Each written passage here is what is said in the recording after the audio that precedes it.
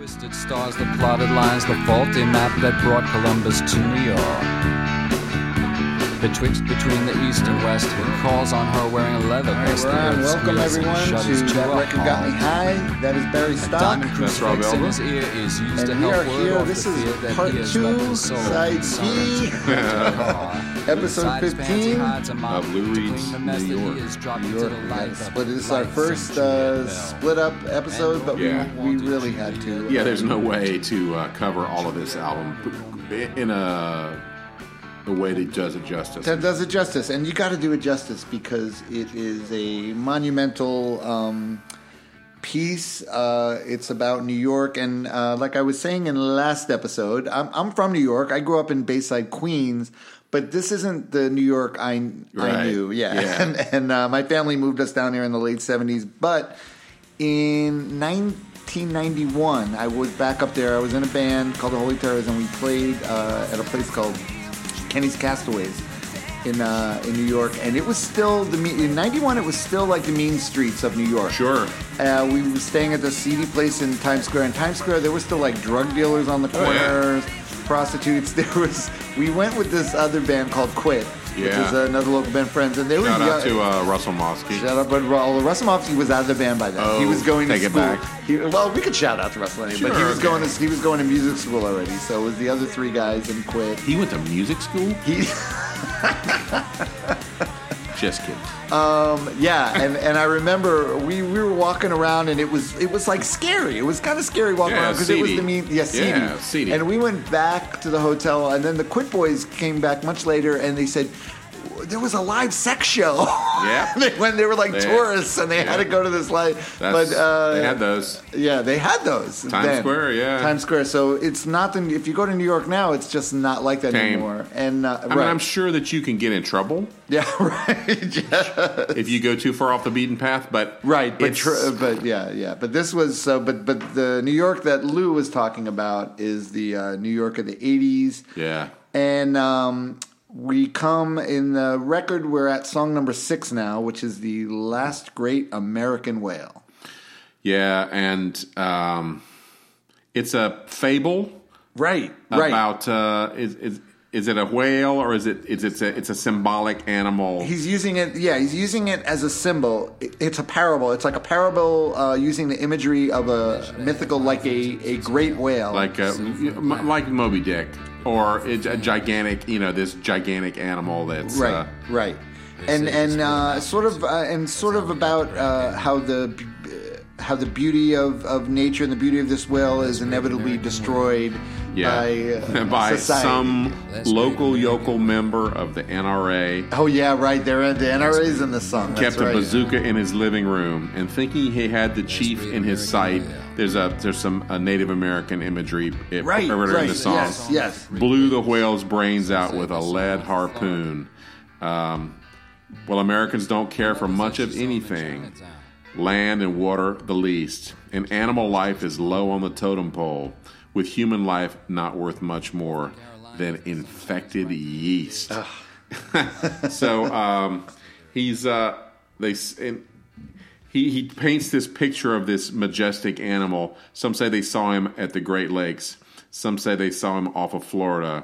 My mother said she saw him in Chinatown, but you can't always trust your mother. I love that. I love that line. You can't always trust your mother. Lou, I'll tell you right now, Lou, as a fellow Jewish boy, like many Jewish boys, Lou had a complicated relationship with his mother. Yeah, for sure. Definitely. But the way he throws that line out is really priceless. It is. And a lot of psychotherapy, I think, went into Lou as well. Yeah, absolutely. And you end up talking about your mother in psychotherapy for sure. Oh yeah. So he's calling out the ugly Americans in this, and he says Americans don't care too much for beauty. They'll shit in a river, dump battery acid in a stream. They'll watch dead rats wash up on the beach and complain if they can't swim. It's. He doesn't. This is an unflattering portrait of our fair city, as it were. It is. And this is also a song that Mo Tucker, one of the two songs that she plays Mo some Tucker plays on this. She plays some floor tom, some, it's pretty spare what she adds to it. But the feel, it really fits. Her playing on this fits the mood of the song, which is somber. It's very somber, and he's sort of reading it almost like he's reading like a parable or a tale. Right.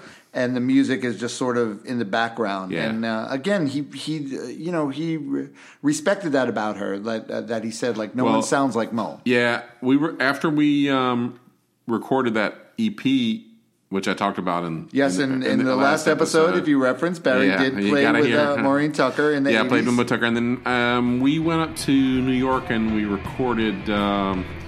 We played at Maxwell's and we played in D.C. at the 930 Club. And then we played at Maxwell's. After we played at Maxwell's, we recorded at Noise New York Studios, which was run by our now local buddy Kramer of Shimmy Disc. Oh, okay. And that's where I met Kramer. And Half Japanese also recorded there. I played guitar on some Half Japanese songs that ended up on an album, and I'm credited as Fred Frith. Nice. Yeah. Are you serious? Yeah. And sure, we have lawyer friends. Let's get someone on how this. much money are you going to get? I've already been over that record. Okay, right. It's a sandwich worth of money, right? A sub sandwich.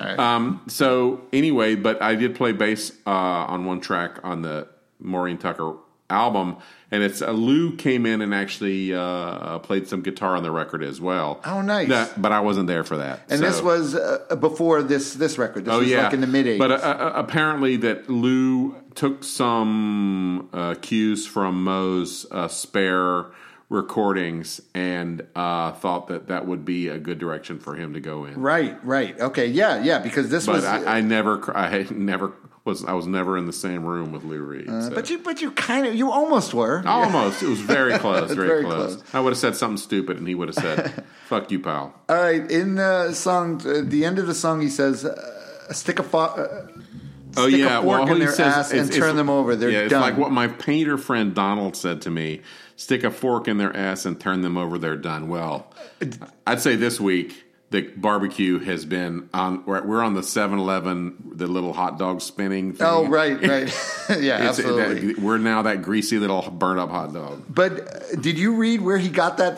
quote from, though? Oh, this is hysterical, because I will tell you this now, and you will not believe it. But he got it from John Mellencamp.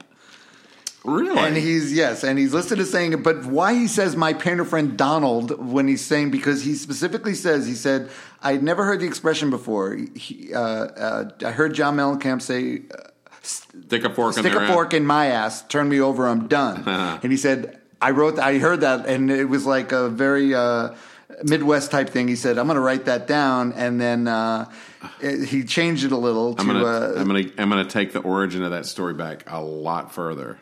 Well, wait. I just got to say one thing real quick though, because so he did mention that he got it from Mellencamp. So Mellencamp is quoted. He heard on hearing the album. Mellencamp said, "Yeah, it sounds like it was produced by an 8th grader, but it's good. But I kind of like it." Right? Yeah, Mellencamp's records. Yeah, I mean, John Mellencamp is actually a great songwriter, and he is. But he's almost, in a way, you could say he's like a Midwest version of Lou Reed in a way. For sure. Yeah. What were you going to say? Okay, the stick a fork in my ass, I'm done, actually comes from a story about during the Inquisition, the Spanish Inquisition. They had a priest, and they had him on a rack over a fire, and he said something along the lines of, I'm done now, turn me over, and he died. Oh, geez. Yeah. So that story goes back. Nice. There's a real life human involved in that story. Right. Awesome. Those are great guys. The Inquisition. Those are fantastic characters. They were really fun stuff. Just like the Python skit. Yeah. All right, we got the beginning of a great adventure. When the baby comes this Lou sort of casting aspersions on his own. Or it's a boy. He talked because he talks on the live version about it's why never I shouldn't have kids or something like Yeah, that. yeah, which he can cry. never did. Lou No. never had children, No. and sort of if you listen to this song, you will say, it's probably good he didn't have children. Yeah. Not a terrible idea to No, not have but you know what? That's fine because not everyone should have kids. True, Not everyone's yeah. cut out, and No. I think he was a smart enough man to decide, It's not for me. It's not for me exactly, and he's sort of. But this you could tell because he actually mentions his wife Sylvia in Yeah. the song. So and then there is speculation that part of the reason that their marriage ended was because she wanted to have a children. kid. Yeah, she wanted children. He wasn't interested. Wasn't into it. But the song, it has a very bluesy, swingy feel to it. And he's pondering, yes. and he's pondering kids. He said it might be fun to have a kid that I could kick around. A little me to fill up with my thoughts. A little me, he or she, to fill up with my dreams. A way of saying life's not a loss. Yeah, I mean, there was a spiritual side to Lou, but there was also a sort of existential side to Lou. That's so cynical. That's such a cynical, idea about parenthood, though. Sort of. But he's not totally wrong, though. He's saying, we have kids. So we do. We both have kids, and we've filled them up as much as we could with our thoughts and dreams. Right. Here's my junk. I can't. Yeah, I have extra junk. Here you go. Well, they have to take the good with the bad. Right. They got to get off. Yeah. Why stop at one? Oh yeah, this is great. I love this. Go ahead. I might have 10, a regular TV brood. I'd breed a little liberal army in the woods, just like those redneck lunatics I see at the local bar. And this is, boy, let me get to my next page of lyrics. With their Go ahead. tribe of mutant inbred piglets with cloven hooves. So, I guess Lou's been to Walmart. Right. Well, he's saying, so if these redneck yokels are having all these kids, maybe I should have some kids just to keep things sort of even, you know? Yeah. Shout out to homeschool kids everywhere. Oh, boy. I'll teach them how to plant a bomb, start a fire, play guitar. If they catch a hunter, shoot him in the nuts. I'd try to be as progressive as I could possibly be, as long as I don't have to try too much. Right. Lou's brutally honest as usual. Yeah, and then he lists names. He lists potential names, right. which is great. He's got Susie, Jesus, Bogart, Sam, Leslie, Jill, and Jeff. Bono's in there. He's got Bono in there. He's got Lucy and Ethel. Right.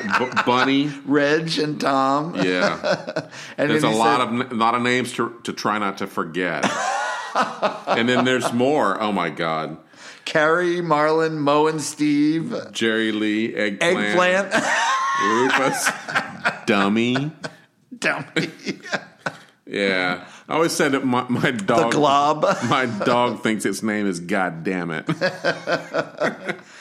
He says, I need a damn computer to keep track of all these names. Yeah. I hope this baby thing don't go too far. Yeah. So you could get Lou, he's really explaining that he does not want kids. I hope it's true what my wife said to me. She says, baby, it's the beginning of a great adventure.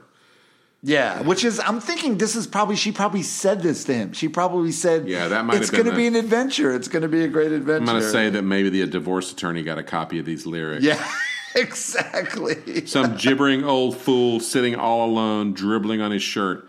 Some senile old fart playing in the dirt. It might be fun to have a kid I could pass something on to, something better than rage, panic, anger, and pain. hurt. Rage, pain, anger. Oh, pain, sorry. As no one can see this, but Rob has noticed that the lyrics, I'm cheap, and I try to get it on 4 pages, and so I had to reduce the font size, and now I have to put on both pairs of my glasses to see the fucking words to this song. He does, yes. So instead of panic, it's pain, but I'm going to say panic would fit in there just as well. It would.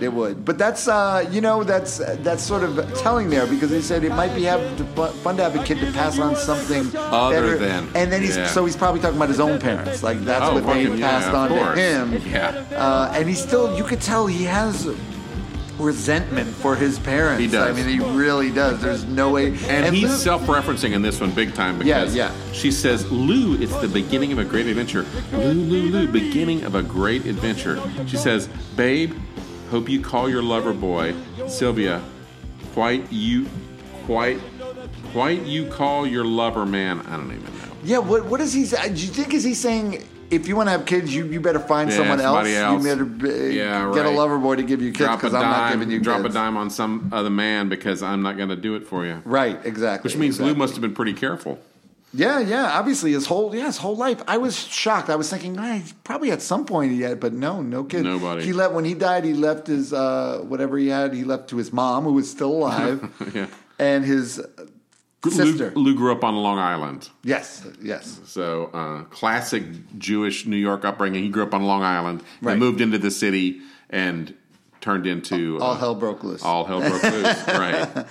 And now we get to a busload of faith. Yeah, which is another nihilistic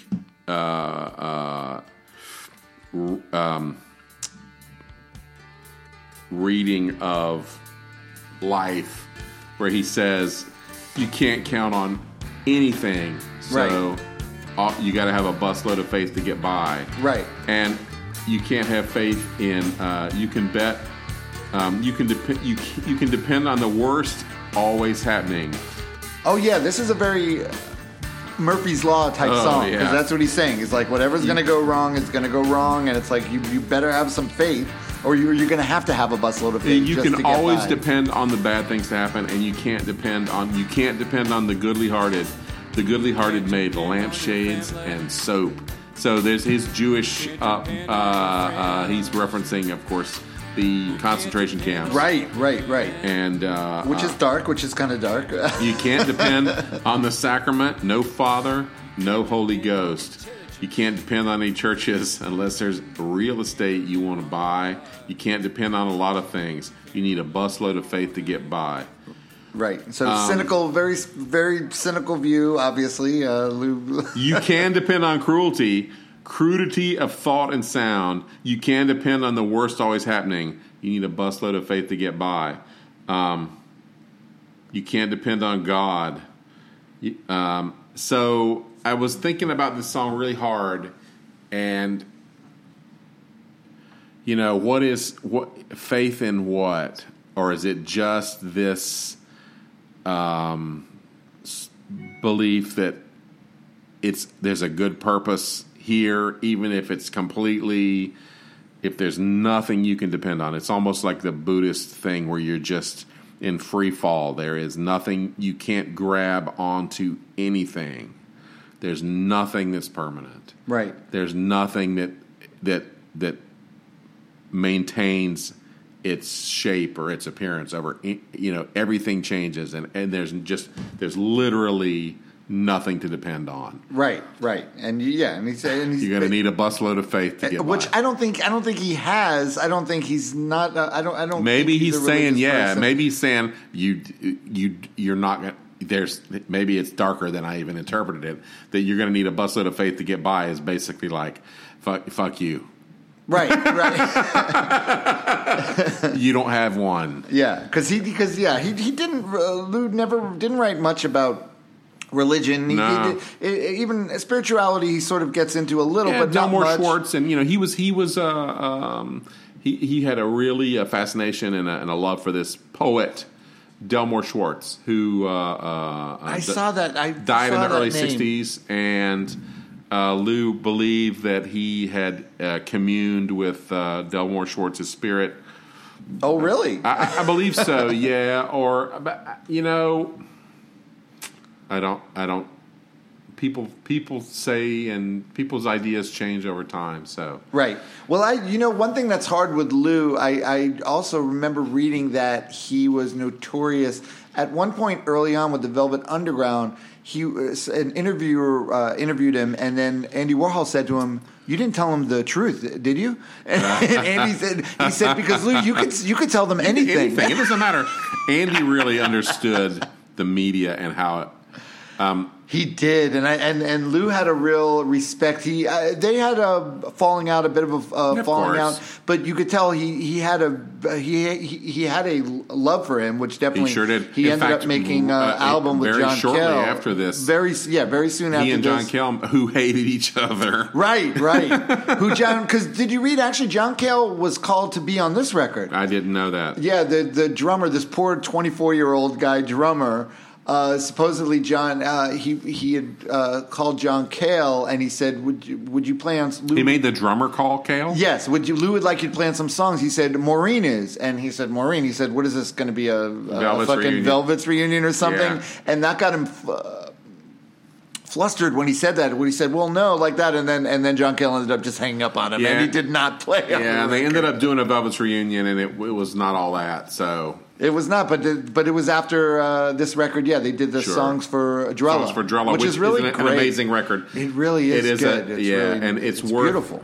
Yeah, if you want to hear how these two guys, whose lives are forever altered by crossing paths with Andy, right, and so.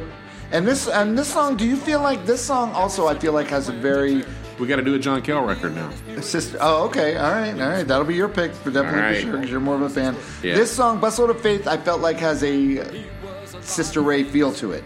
It's got that jammy, driving, velvetish, Sister Ray feel. It does. And I read. But I'm gonna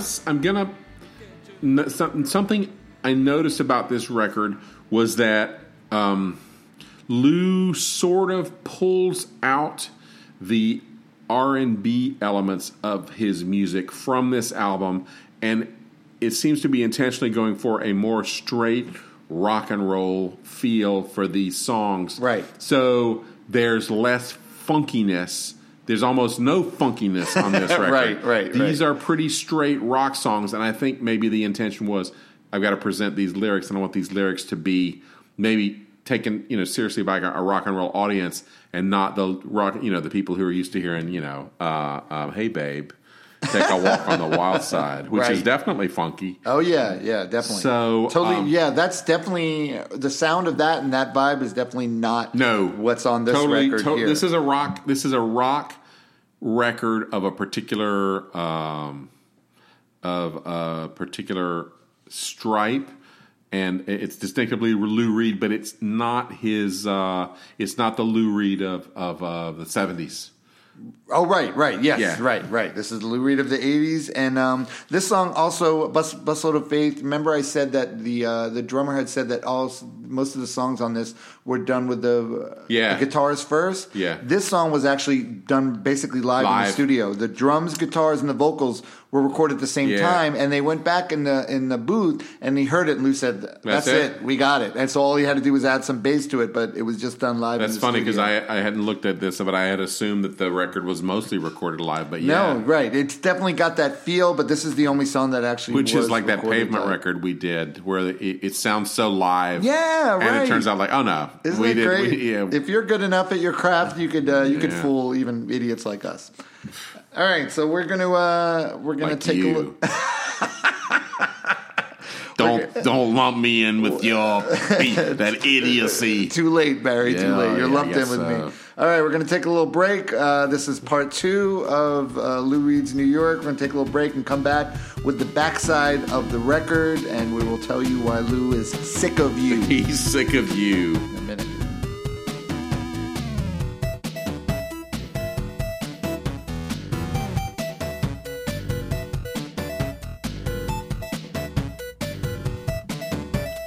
All right, we're back. All right, we're coming down the home stretch of a record that's dense lyrically. Yes, it is, and philosophically. We had to split it up into 2 episodes, and just to give you a peek behind the curtains. Even though this is 2 weeks, so we split this up into weeks. We did it all in one go. So that's why if we sound exhausted, like emotionally and physically exhausted, intoxicated. Yes, it's because of this. But now we're on song number 9, which is "Sick of You." That's right. There's also a song called "Sick of You" by Iggy and the Stooges, and I'm sure Lou knew about it, but he figured, fuck it. Yeah, fuck it. This is a more light. This is probably the most lighthearted song I would say on the record. And this is the one where he name checks a ton of like 80 people from the 80s. Oh yeah, he's got Morton Downey in this one. Yes. He's got Trump, Oliver Northwood. But in a way, it could sound a little dated because some of these names, like we said, before, the Morton Downey you don't hear. Some of them are still with us though. But he says they ordained the Trumps, and then he got the mumps and died being treated at Mount Sinai. Your voice to God's ear, Lou. And my best friend Bill died from a poison pill some wired doctor prescribed for stress. Yes. My arms and legs are shrunk. The food all has lumps. They discovered some animal no one's ever seen. It was an inside trader eating a rubber tire after running over Rudy Giuliani. Once again, your voice to God's ear, Lou. How crazy is that, though, that we got a song? Those fucking guys are still alive 1989, and making our lives miserable. And Lou is dead. I wrote, after this little section where they ordained the Trumps there, all I wrote on my notes was, holy shit. Yeah, right. So, and I should mention that, Rudy Giuliani and Donald Trump are making our lives miserable, and Lou is dead, and Rob is wearing a Ramones shirt, and I must mention that all of those guys are dead, too. I know. What happened? All the good ones. Only the good. Good die young. It said Billy Joel. We're going to have to rely on Billy Joel. I guarantee we will probably. I will just get this out of the way. We'll probably never do a Bill. Probably not going to do a Billy There's a documentary on him that's really. He's a sourpuss. Like what? Like wow. I mean, Lou is a sourpuss too. Lou was too, but Lou's jettisoned people just continuously. Right. Billy Joel sort of led these guys on. His original band, and then one day he was like, I got enough money now. Okay, fuck you. You're not getting on the plane. Oh, that documentary. That's horrible. Yeah, that is not a good look. Not a good look for Billy Joel. No. As if he cares. Right, he doesn't give a shit. Of course not. All right, so now we got song number 10 is Billy, if you want to call in. Where our number is. or you can email us at trgmh33@gmail.com. Or on Facebook at That Record Got Me High. I'm sure someone will tell Billy and he'll be Billy, what do you mean you're not going to do one of my records? What? All right, I'm sick of you. I'm so sick of you. Bye. This is Lou, the end of Sick of You. And the music on Sick of You, I wrote down Lay Down Sally. It's very similar to really? To Lay Down Sally by Eric Clapton. And then I tried to go, because Clapton obviously didn't come up with that riff because he didn't write anything. Right. But I was not able to reference it back to anything earlier. Oh, okay. If I figure it out, I'll bring it up next week. All right, cool. All right, so we got song number 10 is Hold On. And we're back. Now we're back to the seedy streets of New York. Yeah, that's right. There's blacks with knives and whites with clubs fighting in Howard Beach. There's no such thing as human rights when you walk the New York streets. Cop was shot in the head by a 10-year-old kid named Buddha in Central Park last week. The fathers and daughters are lined up by the coffins by the statue of bigotry. Hey. And this, again, very prescient things because, like we always say, the needle hasn't moved that much. No. From 1989 to now. No. I mean, New York has changed. Right. New York, right. But as a society, the statue of bigotry is still... there. That phrase probably has more meaning now than it did then. Yeah, and there's two people in Eleanor Bumpurs and Michael Stewart. Must have appreciated that. There's a rampaging rage rising up like a plague of bloody vials washed up on the beach. I'll take more than the Angels or Iron Mike Tyson. It'll take more than the Angels, and the Guardian Angels, who, if you don't, that's an 80s thing. Yes. They're still around? I don't know. They may be, but yeah. It was a big deal. Yeah, well, because New York was such like a scary place. Yeah, and then you have to look it up. We can't go into Guardian Angels. It'll take more than the Angels or Iron Mike Tyson to heal this bloody breach. Hey. And Eleanor Bumpurs and Michael Stewart were both people who were shot by the cops in New York with, basically unarmed. Right. And, You got a black 38 and a gravity knife. You still have to ride the train. There's the smelly essence of New York down here, but you ain't no Bernhard Goetz. There's no mafia lawyer to fight in your corner for that 15 minutes of fame. All right, so Bernhard, for people that don't know, Bernhard Goetz became like sort of the subway sort of like shooter. a cult hero for a while. He was the subway vigilante, and this was in 1984. He shot 4 muggers. I mean, muggers. They were kids that were basically on the train, asking him trying to get money, trying to steal his wallet or whatever. And he said, "Here, I got your money right here." And he shot. Well, the gun, he shot him. He shot 4 of them, and he became a media sensation. But it was sort of like because New Yorkers were so fed up at this point with getting mugged, right, and getting that. So he sort of became. I mean, I was in New York in '87, and it was still. I mean, it was tough. It was.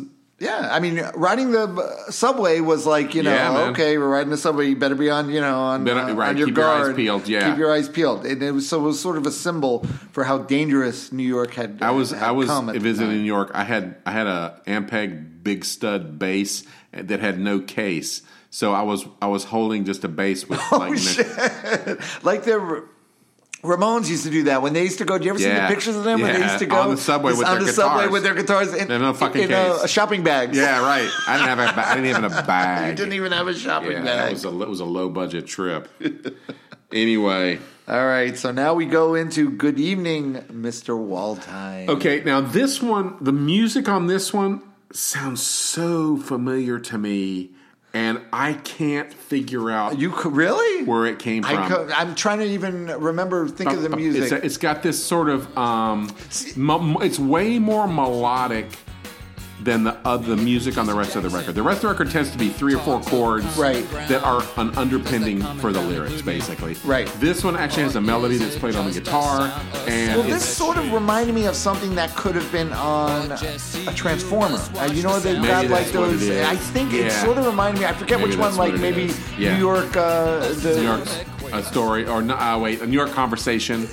Maybe New York Telephone Conversation. It did remind me something like that could have been on that. So maybe that's what you're thinking of. But yeah, you're right. It's definitely got that. We should mention Kurt Waldheim was the. Was he the UN? He was an Austrian politician, right? He was a Secretary General of UN during the 80s, right? And then it was later revealed, he was also a Nazi. He was whoops. As a young man, he was. He was a young man. He was a Nazi. So, and he covered it up, obviously, to help his political career. So this is Lou the Jew, just like what was the Ratzinger, the Pope before? Yes, right.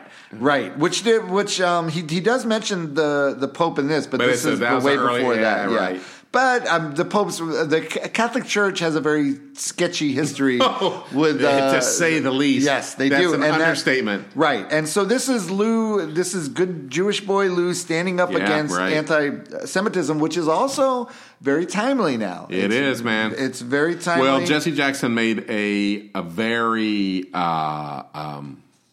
unfortunate comment for Jesse, which probably spoiled his relationship with the Jewish community permanently. He called New York Hymietown. Yeah, we got to go to Hymietown, and people were like, "Yeah," and this, but because the Farrakhan comes up in this too.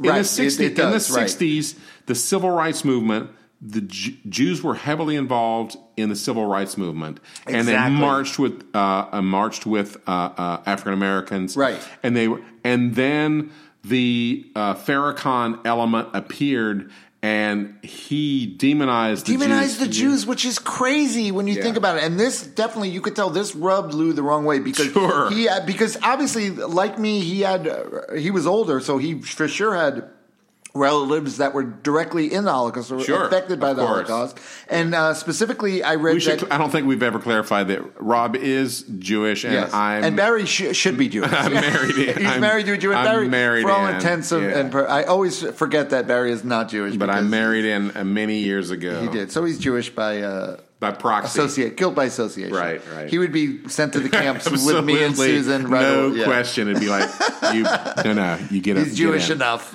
Yeah. So Lou, he had an aunt, I forget her name, an aunt that he was very fond of that was in the Holocaust. And she was also very involved in the civil rights movement because who besides Jews could sympathize Like, with being we were there, right? yeah. Exactly. And then so the Farrakhan fact totally to see screwed these everything black up. leaders making anti-Semitic comments and everything does not sit well. And he says, all right, so what does he say here? He says, Jesse, you say common ground. Does that include the PLO? Because he's talking about the Palestinian organization, which is another thing at the time, which is crazy now because that's still something that's going on right now. But with Arafat's long gone, so it's really really Hamas and and it's but it's still very controversial. But sure. Good on Lou for kind of taking a stand and not being afraid. Of course, yeah. It's a very topical song, and it has a.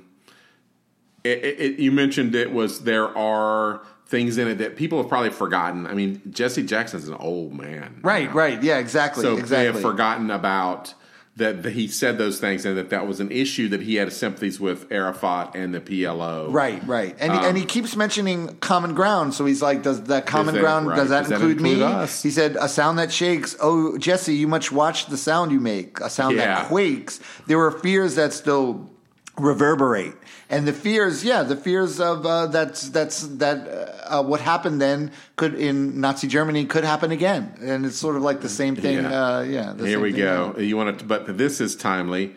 If I ran for president and once was a member of the Klan, wouldn't you call me on it the way I call you on Farrakhan? And he pronounces Farrakhan as Farrakhan. And so wasn't Donald Trump's father was a member of the Okay, there you go. Wow, look at that. And Jeff Sessions is a member of the Klan. Just so we're clear. Oh my God. All right. Just in case, if you haven't guessed me and Gary, me and Barry's political leanings at this point, then, but don't, consider whatever. where we're broadcasting from Broward County, Florida. Yeah. If you're a staunch conservative, that's fine. Probably you're it's welcome fine, to listen to it. Yeah, We'll stop. We'll talk about the music. But it's exactly. Lou Reed, and that's what he's talking about. This is Lou, and Lou pulls no punches. And the next song is so uplifting. Oh, my God. At Christmas in February. This is like a story, like a sad story about a Vietnam vet named Sam. And maybe, do you think it could have been someone that he actually knew? I don't know. There's a song on New Sensations about George. So I don't know if Lou knows these people. Maybe he does. I don't know. I don't know if he circulated. It seemed like he knew a lot of people. And so maybe they became the subject of songs, or maybe it's just but this guy is, he paints a picture with this. In the opening verse, he says, Sam was lying in the jungle, Agent Orange spread against the sky like marmalade. Yeah. Hendrix played on some foreign jukebox. They were praying to be saved. Yeah. Sammy was a short order cook in a short order black and blue collar town. Everybody worked the steel mill, but the steel mill got closed down.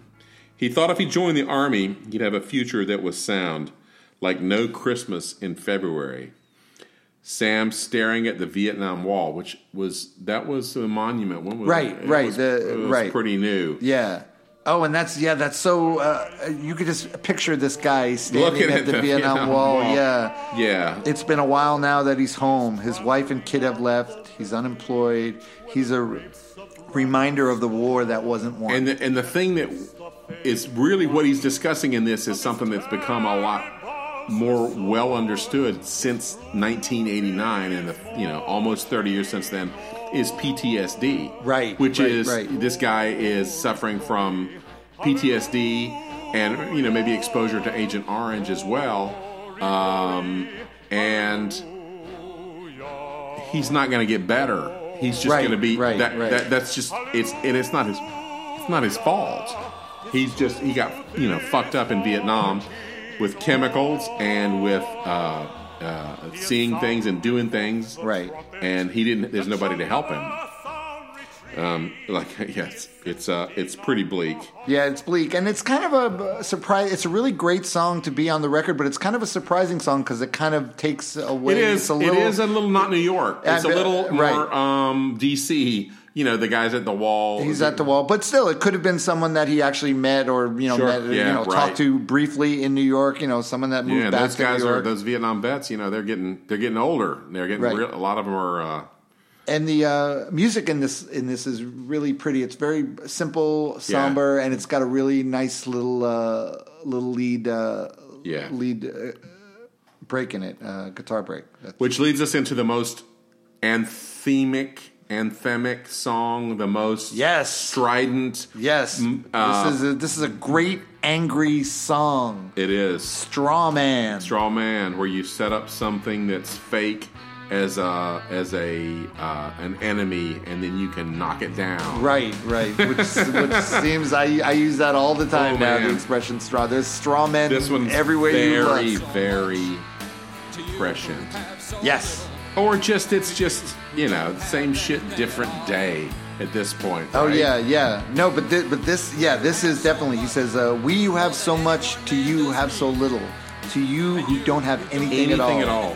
We who have so much, more than any one man does need, and you who don't have anything at all." So he's basically talking about how much do you need? How much does one need? He said, does anyone really need a $1 billion rocket? Right. Does anyone need a $60,000 car? Does anyone need another president or the sins of Swaggart? Parts 6, 7, 8, and 9. Now, for those who don't remember, Jimmy Swaggart. Yes. Was a TV preacher. Oh Lord, I have sinned. That was the era of the TV evangelists. At least that's one thing you don't. They're still around. I guess they're around, but they're around. But they're mega church. The mega church thing. They're more localized, so they have these huge congregations.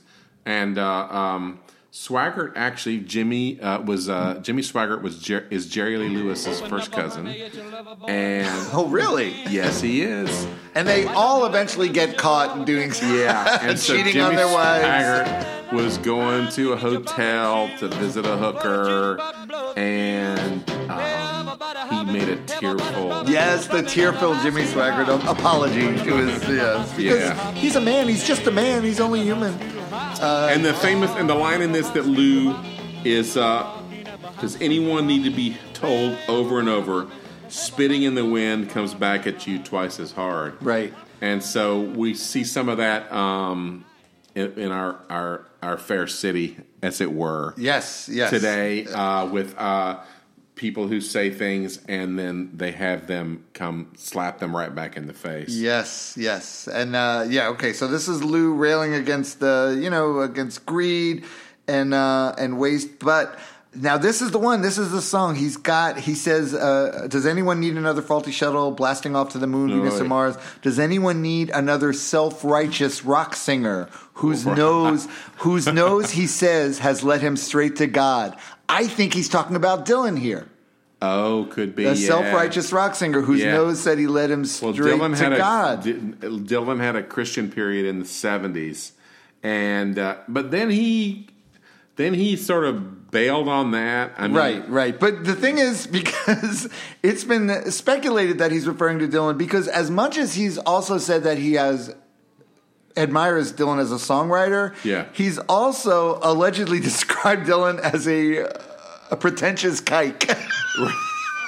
Yeah. Which, by the way, I could say that pretentious kike because you're allowed to say that. But he did. So Lou is very complicated. Well, and his relationship with Dylan goes way back because there's an interview where Cale is talking about having turned Lou against Bob Dylan. And this really? is in the 60s. So, Bob Dylan, something we haven't mentioned in the podcast, and we haven't done a Dylan record, is that the specter of Bob Dylan hangs over every piece of music that we've talked about. In some manner, that he was, it's impossible to overestimate his, and I apologize to Rob because I'm sitting here wearing both of my pairs of glasses like an idiot because I can't see the lyrics because they're so fucking tiny on the page. I thought I was seeing a double for a second. I'm glad you actually told me. My wife is going to chortle at this point. But that Dylan's Bob Dylan affected things so dramatically that, if That's he's true. talking about Bob Dylan, it means that Bob Dylan had an effect on him and he's irritated by it. Oh, yeah. Absolutely. And I think, that's a really good point about Bob Dylan. And we've probably mentioned him, in just about every episode or every other Bob Dylan, episode. and so you're right. He does, he is sort of looms over everything. And the chorus, straw man going straight to the devil, straw man going straight to hell, straw man going to the devil, straw man, straw man. And he screamed. This is the one. A lot of the songs on this are kind of like he keeps it kind of low key and he spits the words out. But this one, he really goes for it. And the live version of this is they both, basically turn on the distortion boxes. Yes. And it's a really powerful, blistering rocker. And the thing about this record was it came out in '89. I mean, what else was going on in 1989? It took a few years before grunge, so this record just sort of floating there in the nebulous ether of whatever 1989. Right, from the 80s, because that was the 91 was when everything changed in music. Yeah, again. and then 90. Well, I think Nirvana was 92, right. So it's actually a couple of years out. So it's just sort of in this place where this weird nebulous area. And now we come to the final song of the record, and it's his little homage to Andy Warhol. Yeah. And it's called Dime Store Mystery. And this is the other song that Mo plays on Mo Tucker. Mo plays on Mo Tucker, which is fitting because it's kind of like he says that this is a farewell to his friend because Andy had died. A little bit. When Danny was terrified of hospitals, and he went in for some relatively minor surgery, as I recall, and he did not wake up. Right.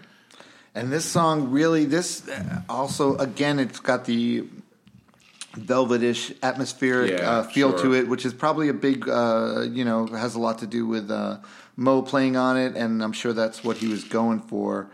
But there's also a lot of religious imagery in the song. Yeah, and, Jesus. And I think a little bit of the last A Temptation of Christ. That was a in there. Factor, yes, Scorsese. Right? Yeah, because he says he was lying banged and battered, skewered and bleeding, talking crippled on the cross.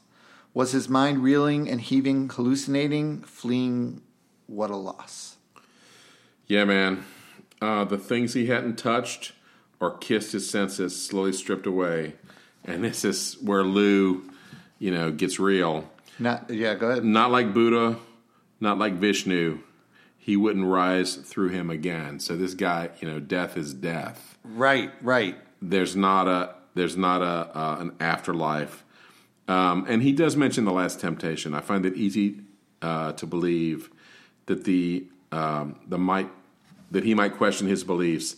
The beginning of the Last Temptation, Dime Store Mystery. So he's also saying that everybody has these same questions, and they're about as significant as a mystery novel that you would buy on the rack at This is the good old days at the drugstore where you'd go and pick up a cheap book off the spinning rack at the drugstore. Yeah. And there's a funeral tomorrow at St. Patrick's. The bells will ring for you. Ah, what you must have been thinking when you realized the time had come for you. Boy, Lou really, he ends on an up note, doesn't he? But it's really, it's beautiful. It's really beautiful. And like we said earlier, he ended up doing a whole record sort of for Andy Warhol with John Kell called Songs for Drella, which Drella. is fantastic. It's really good. And then his next record, which was around 93, was Magic and Loss, right? Which is also all about death, and he wrote it for a friend of his, another friend of his who died, and it's really beautiful. So Lou definitely was getting, you could tell at the end of this record, he was getting like a little more spiritual minded, and just the last verse in it is the duality of nature, godly nature. Human nature splits the soul. fully human, fully divine and divided, the great immortal soul. Yeah. And it's like, when you think about it, he went from the beginning of this record, he's talking about these Romeo characters. and Juliet. Yes, Yeah. and these characters, these New York characters. He slowly distills it into this, okay, I'm going to go from talking about these just like coarse street characters to something very, which, whether it's sacred or not, depends on whether you believe in the sacred, but something very intimately human. Right, and it's something right. that people people do think about in those the dark night of the soul, as they say. Exactly. So that's it, man. That is Lou Reed's New York. Yeah. I hope we did it justice. We did the record justice. It's, because, it's difficult. You should listen to it. Plus, like I said, the live version, which you can get on, you can listen to it on YouTube, and it's great. They do the whole album live. Yes. And sometimes live things have a vitality to them that, and especially the version of Straw Man is just superior. I would say that especially is superior to the record version. It is. Right. But it's just great. But the record as a whole is just a great record of a great career. Lou Reed, he's gone. So many guys that we had done. We did David Bowie, Lou Reed, a lot of these people and there's a famous picture of it's a Bowie and Lou Reed, and in between them is a wasted, grinning Iggy Pop. Iggy Pop, that's right. And Iggy's still you would with us. never look at that picture and go, "Oh, it's the guy in the middle that's He's going to be. gonna- he's going to still be around." Yeah. And living in whatever down good on Iggy. down the street from Russell Mofsky. Iggy, if you're listening to the thing, come. We'd be a love to guest. have you, Yeah, we'll right. have you a guest. We'll talk about not one of your records. We'll talk about something else. Right, we'll let you pick a record, okay? Exactly. All right. All so right. We're going to talk about what we're going to do. The next record we're going to do, because I have something in mind. Do you? Okay. Yeah. So Yeah. because now this is going to be next week. So right. So Right. next week. What are we doing next week, Barry? 2 weeks from now, well, however you want to look at it. Next week, I've been thinking of. I think we should cover a Mott the Hoople album. Oh, excellent. And I think we're going to go for the one, because there's a lot of great Mott the Hoople records, but I think All the Young Dudes is the one that we should hit. And it's got a couple of covers on it. It's got All the Young Dudes, which is a David Bowie song. Right, And, right. So Excellent. That's great. Mott the Hoople is great. There's so many. When you read other people that we like and admire, they'll invariably mention as an influence, as an early influence, and someone they love. They will mention. Yeah. They will mention Ian Hunter and Mott the Hoople. Yeah. So, and it's got the song Mama's Little Jewel on it, which is one of the greatest unsung. I mean, because the record has All the Young Dudes on it, everybody's like, Right. but if you go and listen to that record, Mama's Little Jewel is absolutely stunning. All right. Awesome. So do your homework. Next week we'll do Mott the Hoople. And this is That Record Got Me High. That's Barry Stock. That's Rob Elba. All right, guys. We'll see you next week.